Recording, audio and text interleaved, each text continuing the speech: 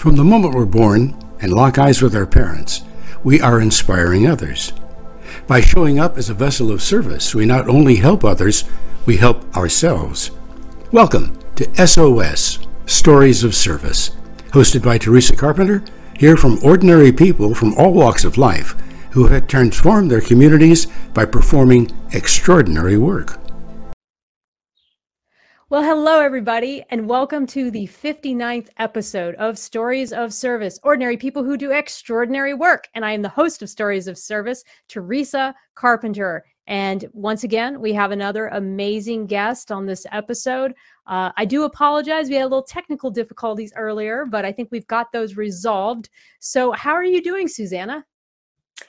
Teresa, I'm doing wonderful. Thank you so much for having me. And again, I want to thank you so much for having the Stories of Service podcast. I have watched you grow from, really a small passion project to now we're at the 59th episode. I cannot believe it. And you really show a variety of people with many different backgrounds and stories. And so I'm really honored to be a part of this. Well, I'm honored to have you, and I can't wait to hear more of your story. And so what I'm going to do, and as I always do, is I'm going to start off just reading a little bit about you and what we're going to talk about. And then I'm just going to go right into the questions. If you guys are joining us from YouTube, I see Joy right there. Please hit that subscribe button, hit the bell button as well, so you'll be notified for future episodes. And I'm going to go ahead and get started. And the one thing that we are going to talk about today is what it's like to work directly with the U.S. State Department, but then also have the tenacity to fight for what you do best. Today, we're going to hear from Captain Susanna Brugler, who after 5 tries, got what she desired. Her story is one of determination and one that it shows it's never too late to quit on what you really want in life. She is a native of Defiance, Ohio, graduating from the U.S. Naval Academy in 1998.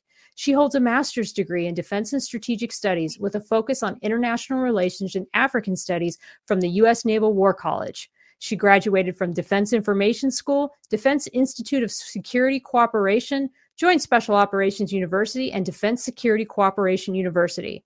She started her career, like myself, as a surface warfare officer, serving aboard USS Mobile Bay in Yokosuka, Japan. And then after qualifying as a surface warfare officer, she lat transferred to public affairs, and in January 2002, she deployed to Guantanamo Bay, Cuba, to facilitate media coverage of the first detainee flights from Afghanistan. She's taught the public affairs qualification course in Fort Meade before her serving on her last tour on active duty as director of the Navy Office of Information East in New York City.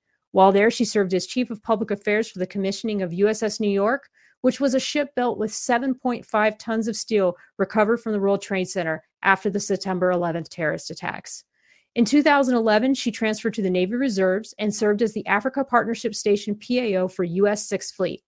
Subsequent tours include serving as the Congressional Liaison Coordinator at NATO Headquarters Supreme Allied Commander Transformation in Norfolk, Virginia. Norfolk, Virginia. Executive Officer of the Naval Reserve, Chief of Navy Information Headquarters Unit at the Pentagon, and Director of Naval Reserve Naval Special Warfare Public Affairs with NSW Group 11 in Coronado, California. In May 2017, she again laterally transferred to the Navy Reserve component of the Foreign Area Officer Community and served as the Naval Reserve Foreign Area Officer Africa Regional Lead assigned to U.S. Africa Command in Stuttgart, Germany. In 2021, she mobilized for 1 year as the liaison officer for Commander U.S. Naval Forces Central Command 5th Fleet.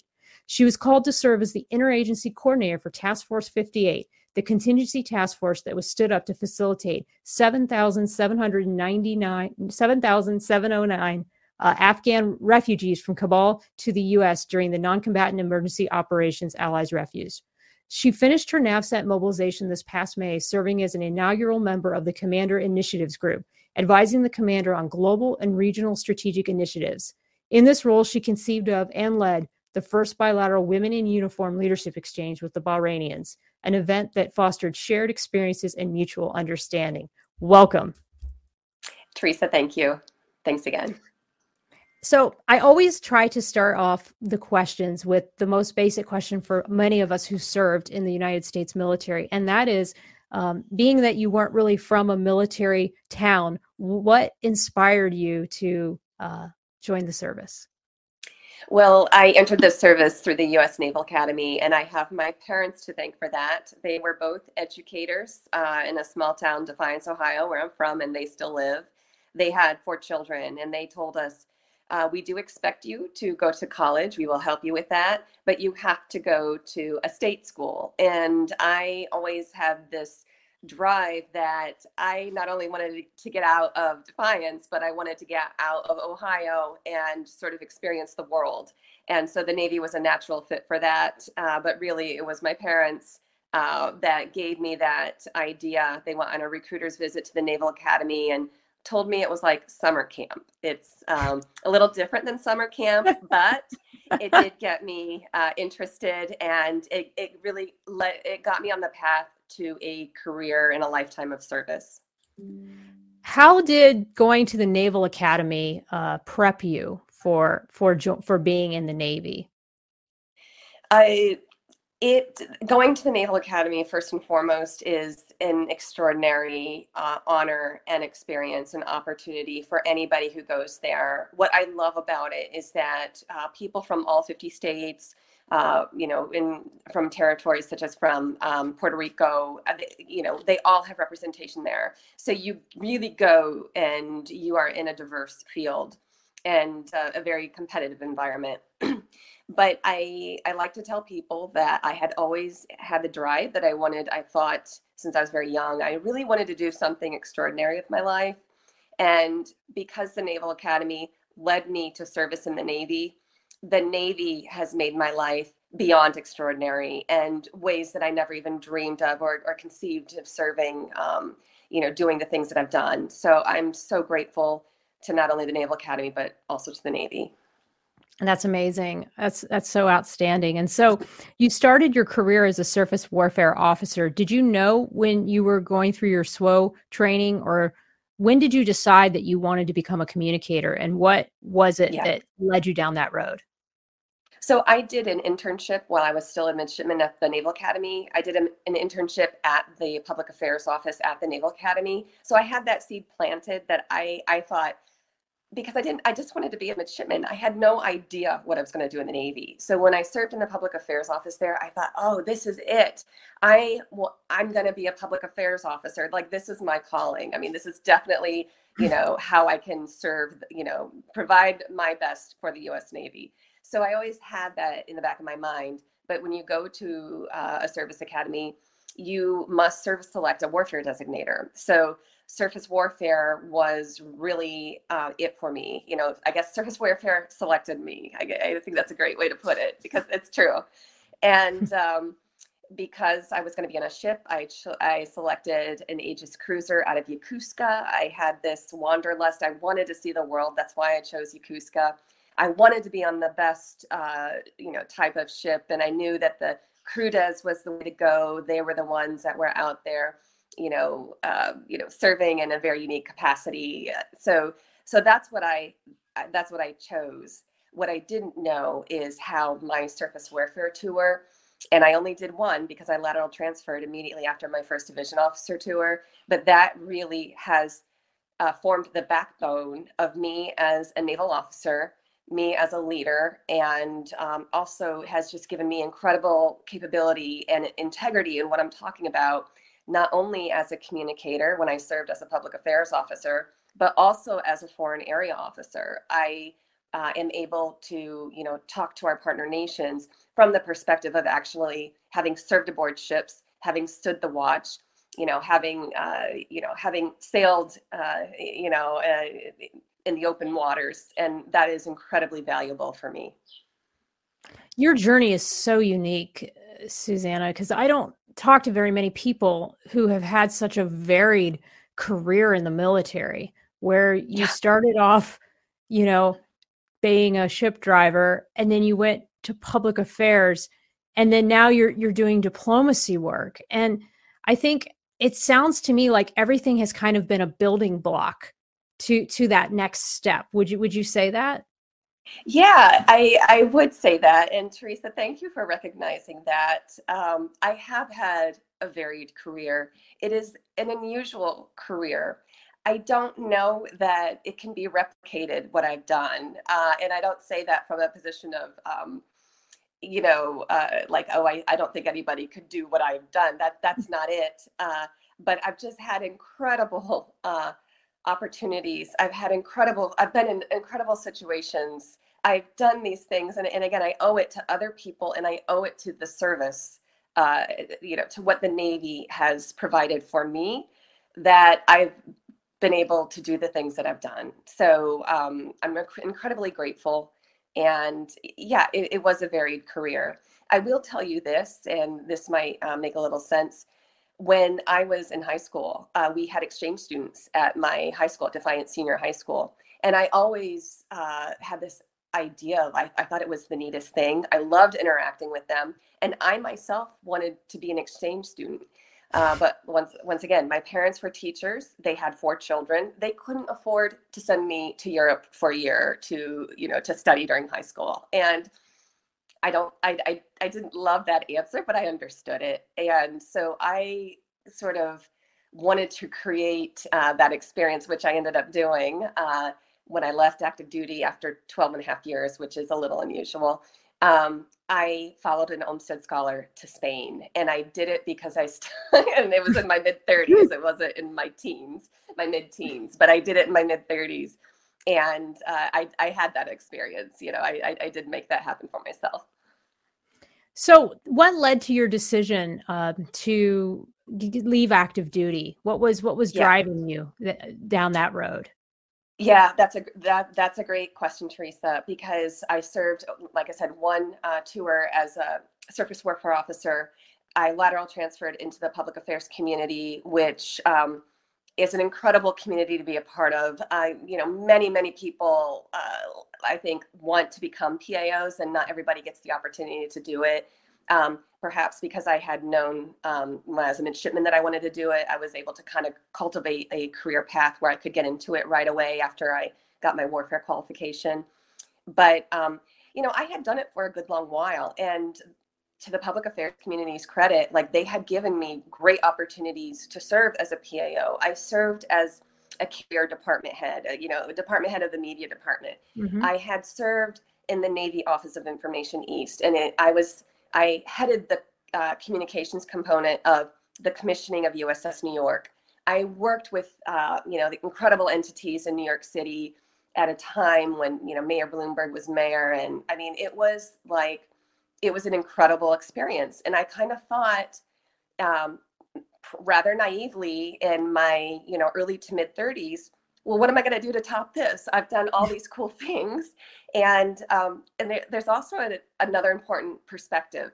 Communications back in 2009, 2010, and the public affairs field within the Navy is not what it is today. Back then, social media, let's all take a trip back in time, but social media was just starting.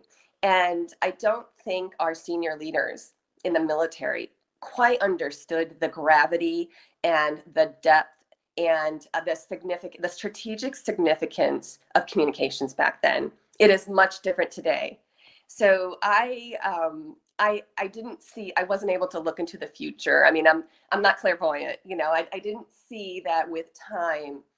I think, the public affairs career field would kind of rise to the strategic significance that it has today. And so, it was sort of some personal decisions, in my personal life.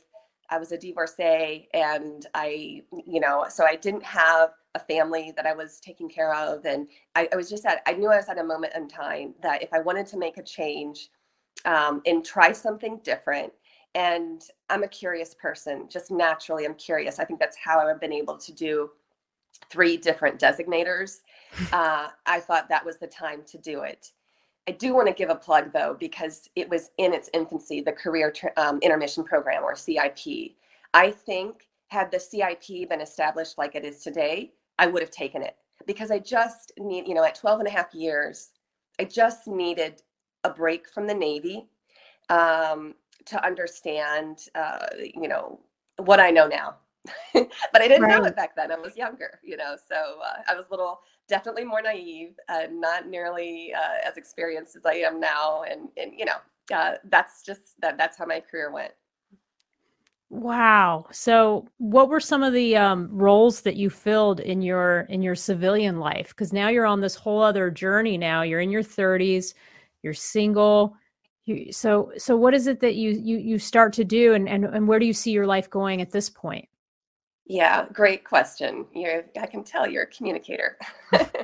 so, so what I did, and I think it can happen to a lot of people. I'm not saying it necessarily does, but I think a lot of naval officers that I've been in touch with, if they decide to get out, they may go to law school, or they may go to business school, or they may go to med school. Like, they know exactly what they want to do outside of the Navy. That's one group.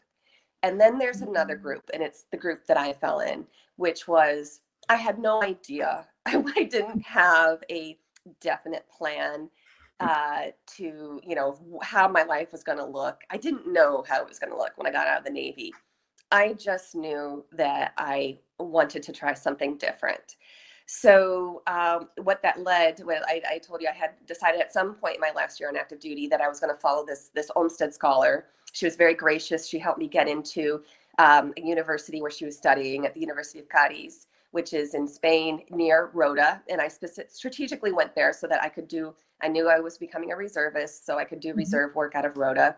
I started to do public affairs for Africa Partnership Station. So in that year in Cadiz, I actually spent 2.5 months traveling. And I was living on my post 9/11 GI Bill. So I was living on a student stipend, but I was traveling to Kenya, Tanzania, Mozambique, Mauritius, and I was getting paid for pay. I thought, this is incredible. I mean, I would pay to do what I'm doing serving the Navy, and I'm getting, so I really relished, that was probably one of the personally happiest times of my life, and the following year I had a great opportunity. I was able to join US 6th Fleet. I moved to Naples from Rota, and in Naples, Italy, I continued the APS mission. And what I would do is I would go to the U.S. embassies, and I would, I would work with them before we would have ships pull into these coastal African nations. And so it was a dream. But to bring back to answer your question, because I'm getting a little bit off tangent, but I entered eventually, after I served at NATO ACT, I entered civilian service for the Navy as a public affairs officer. So I essentially was doing what I had done in uniform, but I was serving in a different way, and it was in government service. I personally found it wasn't enough for me because I knew by then, and about 18 months after I left active duty, I knew that I missed it, and I missed it a lot. And at first I tried to ignore how much I missed serving in uniform and being on active duty. But as we know, as you and I both know, as time wore on, it became more and more apparent that I had invested a lot of time, and I had invested a lot of myself. I had my years at the Naval Academy that I'm not even counting in these 12 and a half years of prior active duty experience. And I began to recognize I really truly desired for me to go back on and to serve on active duty to finish my career. Wow. That's incredible. Was it hard because if you're already on reserves, I mean, it always depends on sort of what the timing is and the needs of the Navy. Was that difficult for you to go back on active duty after being in the reserves? It wasn't difficult to go back on active duty. As a reservist, we have various opportunities throughout our career to go back and serve on active duty. Now, I did that over this past year. What brought me to serve on at this point now, let's catch everybody up. I'm married and I have two young children, but I wasn't making the promotion milestone that I really wanted to make. So in order to give myself the best chance, and this is in my reserve career, to give myself the best chance to make the promotion milestone, which is 06, which I am now, very grateful that I did make it. Congratulations. I served on active duty at the U.S. Fifth Fleet, and that year, away from my family, which was probably the hardest personal decision of my life, but it transformed the opportunities for me, and it helped me reach my all-time goal, which was number one, to make 06, which I made this past year on my fifth look, and then number two, to go back on permanent active duty, which as of this past week I have done. So I am now a 1710. I am back on permanent active duty. I will finish my naval career as an active duty service member. Without sounding Pollyanna-ish, because it took a whole lot of blood, sweat, and tears to do it, but I really am living my dream right now, and I'm so grateful for it. That's amazing. What was the hardest part of getting through this process? I mean, you said 5 times. Yes. It must have been like around the third try, you must have just been like, what else can I do? What was it? So tell me a little bit. I'll try to explain a little bit about what it was like. So we sort of I skipped over, quite frankly, when I shifted from being a public affairs officer to becoming a foreign area officer. And I had known that I wanted to be a FAO, but the Navy Reserve didn't have a FAO community.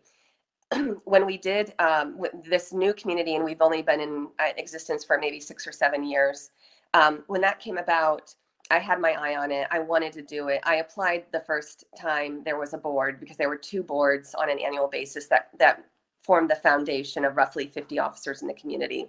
So the first board, I wasn't selected, and I was, there were some prerequisites that I had been working on, but weren't completed yet. So the second board, I did get picked up, but however, that board where I got picked up, I was pregnant with my second son, and 6 months later, after I changed to be a FAO, because the public affairs community is quick in their advancements. They do have, I think, an earlier sort of a leg up on other communities. I was a senior 05, and immediately I was considered for 06. So I had been a FAO for 6 months, and it was my first look at Navy captain. Everybody else who was being considered got selected on that first board. So they had at least 1 or 2 FAO fit reps. I had 0 FAO fit reps, and I was up for my first look. Add the complexity of having a newborn and then being in all of a sudden a career field where you are expected to go overseas and serve in U.S. embassies. Awesome work, like excellent work. Love it. Love what FAOs do. But personally, for me at that point in time, when I was breastfeeding my son, I wasn't in the capacity where I could just take off for 2 weeks or 2 months and serve overseas at a U.S. embassy. I wasn't in that space where I could do that. So right. It was funny you said the third look, because it was the third look when I wasn't selected, when I really did that internal deep dive in myself and asked myself, Susanna, do you want to do what it takes, which is in my mind was to take this deployment, the mobilization, an unaccompanied tour, go to the Fifth Fleet AOR, and like, are you up for that? Because if you're not, you probably won't make captain. So I had that heart to heart with myself, and I chose I was going to go for it. Wow. That is a tough decision too, because no matter how you look at it, you're going to have to make a sacrifice somewhere. And so it's just a matter of what it is you're willing to sacrifice versus what it is you're willing to just keep on going for, no matter what, right. Because if you have it in your mind. But it sounds like you were always sort of one step ahead of where you felt you needed to be, because you were always sort of thinking ahead. You may not have known where the road was going to end, but you kind of had a general direction. I mean, that's what I'm sensing as I'm hearing your story. You would choose locations and choose things to sort of drive you to a certain point, and then sort of let life dictate what, and have a little bit of chance thrown in there and opportunity as well. But you definitely thought through where this path would go. Yeah, like you said, I didn't know where it was leading, but Teresa, somewhere along the way, I kind of recognized I am the best in the world at being Susanna Brugler and making, decisions and knowing what Susanna Brugler, can contribute and what my desires are. And I just have to have faith in that. And sometimes it's been challenging. Sometimes I have made a decision and thought, oh my God, what did I do? But with a little bit of faith, I mean, heading to Bahrain and leaving my family, that was one of those times when I first landed and I'm, in a foreign country and I'm in a new job and I'm just like, Susanna, what did you sign yourself up for? But, at the end, it all came to a nice finish for me there. Yeah. What would you say is your strong suit? Like, what would you say is the thing that you bring, because you know yourself very well, it sounds like, and what would you say is like that one thing that you can always sort of bring to the table and bring of yourself to an organization? Well, personal connection is really important to me. So, and I think as communicators, the more we can get to personal connection through many channels, many methods, many ways, then we actually have a higher chance of success of doing our jobs. Same thing in the foreign area officer community. What we're charged with, knowing strategically how to provide, consult, how to interact with our partner nations. And when I say consult, I mean consult to our bosses, to our superiors, to our flag officers, to our fleet commanders. That personal connection is so important and so crucial. And I think that's something I'm able to provide. I think when people talk to me, they know that they're talking to Susanna Brugler, and I am telling them my truth and what I know. It might be different from what they see. It might be, and if it is, all the better. It Sure. might be a gut check for them, and they're like, yeah, okay, I was thinking that, and she's thinking that, okay.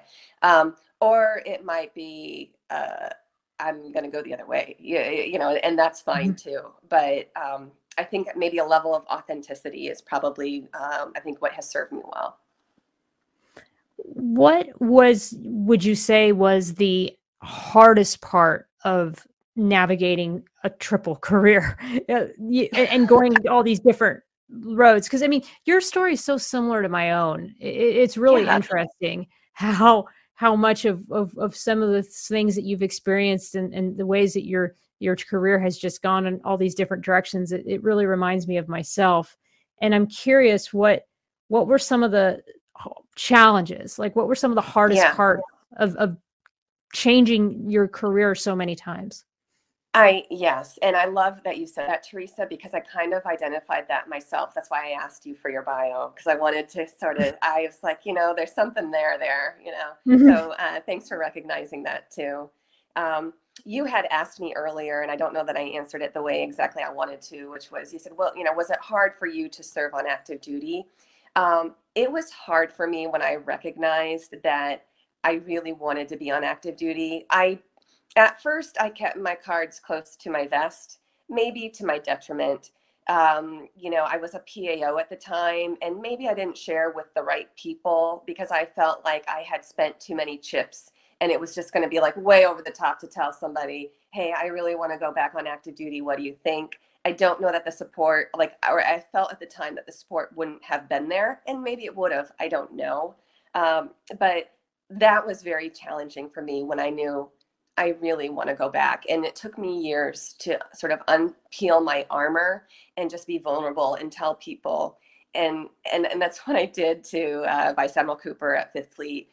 I finally arrived to the point where he's a professional. He's, when he meets somebody, he finds out very quickly what makes you tick. And he does it because, he wants to know. He's a people person. So he is. Mm-hmm. I just laid it out there for him, and he really played a significant role. I mean, I had laid all the groundwork, but he played a significant role in helping me get through these extra hurdles that I needed to go through in order to get to where I am now. I'm so grateful for that. But you know, this is life. This is what makes the world work. Or, like, again, these personal connections, people who care, people who will invest, people who will, you know, discover like, hey, I'm worth this. You know, let's do this. Let's make things happen. That is what makes our Navy so great, because it's everywhere. It's filled with, you know, all ranks, all areas, you know, all designators. There's people everywhere like that.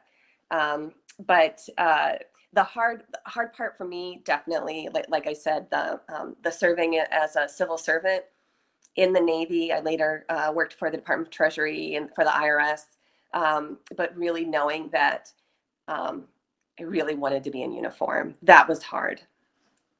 Yeah, yeah. It's like it's almost like you were called to do this, Susanna. That's really what I feel like. I feel like you're like living your calling, and it's so amazing when I talk to people who really are living their dream. They're doing what they were meant to do, and I can sense that in everything that you're saying. And it's funny you mentioned Vice Admiral Cooper. He was my CO on USS Russell. He's the one I lat transferred to the public affairs community. Oh my gosh! Yeah. So he was instrumental in helping me become a PAO. So it's just interesting. We have a lot of ties, Susanna. We do.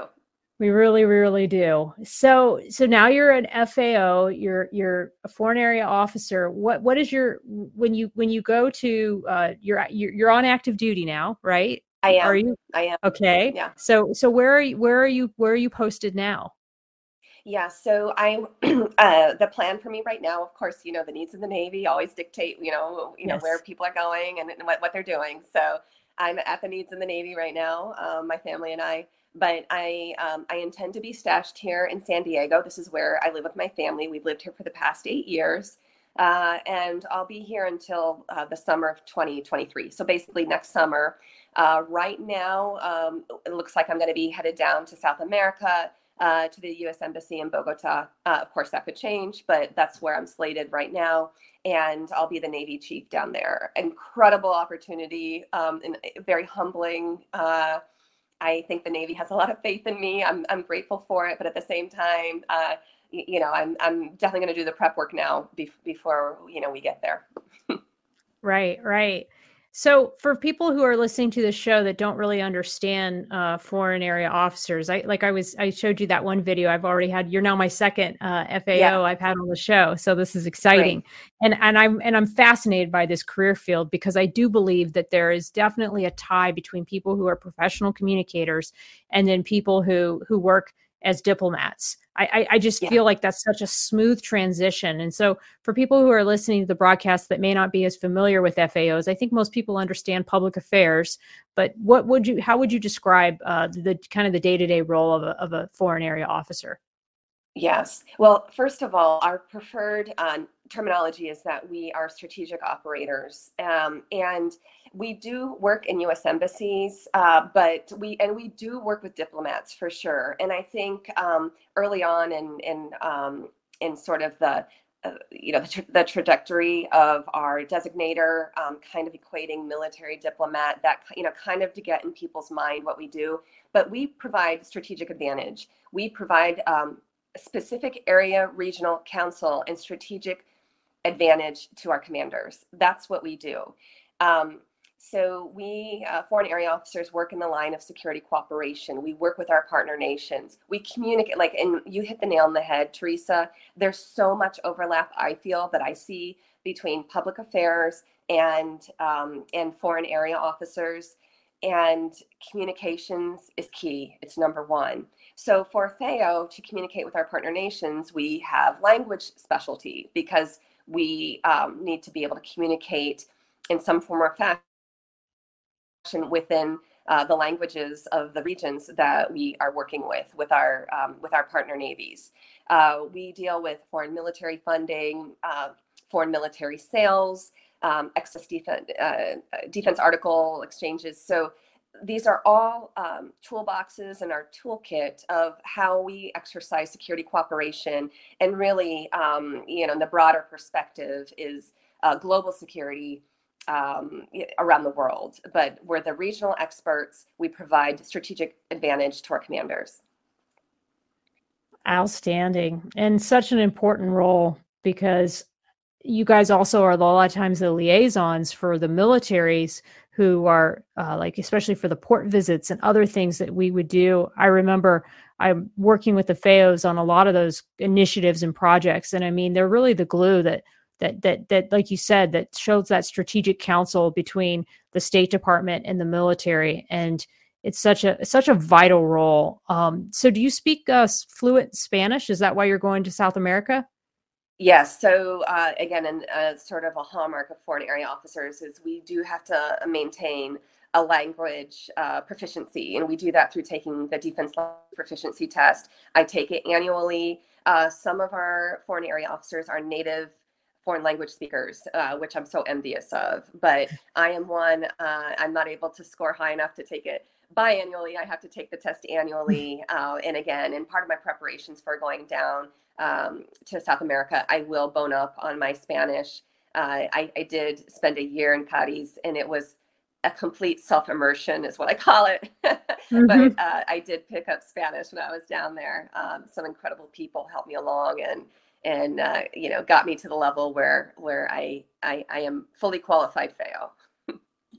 Well, congratulations. I'm so happy for you, Susanna. So I'm going to transition a little bit now to just leadership in general and some of your tried and true methods for leadership and for leading. And I'm curious from your perspective, what is it that you think is the most essential ingredient to effective leadership? You know, I really think authenticity and being yourself. Part of that is learning who you are. And Teresa, I know that you've had your own journey in recognizing that. But you know, when you do it, when you get there, when you thoroughly understand what that is, and that you have a role in the Navy, you have a role in the military, you have a place in this world, and your gifts, you're the only one who can deliver them. I think just by nature, you inspire others to do the same. I agree. And I think that there's something that everyone can bring to the table using their own unique skills and ability. Sometimes we get locked into thinking there's only one type of person or only one type of thinking about something.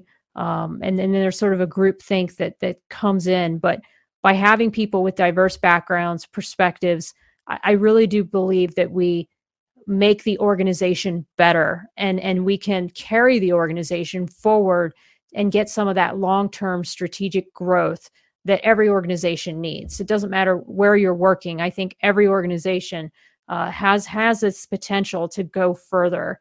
And part of understanding yourself is knowing, like you said, what are those things that you bring to the table? And authenticity is so important because when you know who you are, you can withstand a certain degree of adversity because you're able to own the things that you could have done differently, and you're able to also to recognize when there were some things that were beyond your control. And I'm sure you've experienced that as well. Oh, I love that you said that, and I can think of a very specific example where I was being myself, but it wasn't at the appropriate time, and I went back and I owned it. I recognized it. I addressed it with the people who I needed to address it with. And in the end, I think I came out on top. I'll just say that, you know, I think people understood that it was an honest mistake. We are human. We all make mistakes. Let me just give a plug here. I would love to hear more from our senior leadership, you know, how they have overcome their own mistakes. I think it's healthy to, and it's good for learning. It's good for a growth mindset. It's good for getting real and getting better. Definitely. I think that component is so important. And I do want to mention something else that has become really near and dear to me. The more senior, I just put on 06 on October 1st. So I think mentorship is very important. And when I say mentorship, that also expands to recruiting. We are in a strategic environment that we must recruit and retain the absolute top in you know, various career fields that we employ. So when I hear, because as you identified, I've had such a diverse career, I have many people that come to me and say, Susanna, I think, and a lot of them are interested in public affairs, to be quite frank. A lot of them are interested in foreign area officer. And so they say, you were a PAO, you were a FAO. I think you should talk. I say yes every time. Every time I say yes. And, from the conversations I have with these people who think they might be interested in serving, I've learned so much myself. But we can't afford to ignore people and sort of throw up a wall and say, oh, well, you didn't do such and such, so I don't know that you're worthy. I mean, first of all, who are we to say that? But we absolutely need to take seriously, acquiring, the top talent. And so I just want to push that plug, mentoring people who maybe they're not part of our lives yet, or we might not cross paths professionally up until that point, but lending a year and sort of just dedicating the time to let them know what the Navy's all about. Oh my gosh, absolutely. And I always try to take the time when I can and where I can to talk to anybody who wants to talk to me about public affairs or about now NATO. Right. Yeah. All things that I'm associated, or podcasting. I get people who will ask me how to start a podcast, things like that. And I think that's your duty, is to take the things that you've been taught. And someone taught me these things. I went back and forth with people for months about podcasting and about how to get started and all these other things. So when other people come to me and ask those same questions, it's my duty to pass it on. And Amanda Huffman's the same way. She does the Women in the Military podcast. And I've been seeing now that she's starting to do actual courses on teaching podcasting and writing. And she's written a book about women in the military or girls. I have it right here. I'll give her book a plug, but it's just, you talk about mentoring. I mean, this is mentoring 101 right there. That book. Yes. I need that book. Thank you for reminding me. Yes. Yes. So I don't know if Amanda will watch this, but definitely gonna plug her book, and I'm definitely do a posting on it later. But no, to your point, it's so important, because again, it was bestowed onto us, that type of leadership and mentorship. And so the only thing that we can do is give that back to others, in my view. Yeah. And I also, Leslie Likens, I for the name of me, I can't think of the name of her podcast, but, serving as a reservist, many people don't understand that you're basically serving, 2 full-time jobs. It's not just, they say 1 week in a month, 2 weeks out of the year. It's such a misnomer. If you are, if you're serving as an officer in the reserves, you are pulling double duty, and that can be a real challenge. And I know Leslie goes into great detail about that. She does. She has an amazing show, and she was also, her and Amanda were the two that really helped me as well when I was getting my show off the ground and had a million questions about how to do this. So what would you say to someone who is considering joining the public affairs community, or joining FAO, or they want to become a surface warfare officer? Because you really did, you've done so much. What kind of advice? I mean, I'm sure you do get people who come to you. So what are some of the key things that you ask them to keep in mind? Yeah, when somebody comes to me, I try to sort of probe them a little bit, and I want to understand what their drive is, what they really are wanting to do. Why are they drawn to the FAO, the Foreign Area Officer, policy fields? Why are they drawn to public affairs? As far as being a surface warfare officer, I haven't had a lot of people ask me about it, but some of us, I have had a few. Want to hear about, my career trajectory, but I try to get to that core, like what is driving them, before I can kind of lend them, because there's some hard data that I'm able to give them of what for example, their prospects of promotion might be if they're in one community as opposed to another. And you might not realize it's important now, but I can, if you're anything like me, which they might not be, but if they are, the more time they put into something and the more senior they get, that's actually going to become more important to them. So I try to give them, of course, tailored to different people's needs, but I try to give them, my perspective. That's all. And I always tell them, this is me. This is my observation. You need to speak to other people. I'm not, what I have to say is not gospel. So I love what you said about just being curious and approaching people who come to you for help from a place of curiosity and understanding, instead of just a one way, this was my story, this is how I did it. Because everybody does, like you say, have a different motivation and a different reason for why they want to do what they do. And sometimes if you just listen, you may find out that maybe public affairs isn't the right choice now. I mean, I had somebody I was mentoring in Virginia who just will make a great public affairs officer, but there were some things that I felt she needed to brush up on first and master.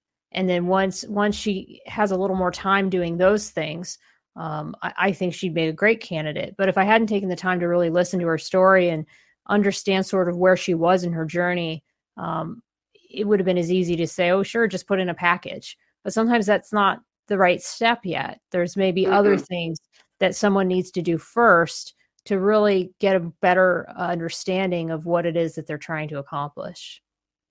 Yeah, I agree 100%. And it's funny because you asked me earlier about, we're talking a little bit about my surface warfare career. And I always go back to it. It's so foundational of what I do now. And I just wanted to just say here, to reinforce it. For my promotion on October 1st, I actually took a select group, mostly people who came from out of town and my immediate family. And Mobile Bay, I actually rode her from Yokosuka to San Diego back in 2001. She's still here and she's still commissioned. So we walked aboard Mobile Bay. We went to the forecastle because I was the first lieutenant.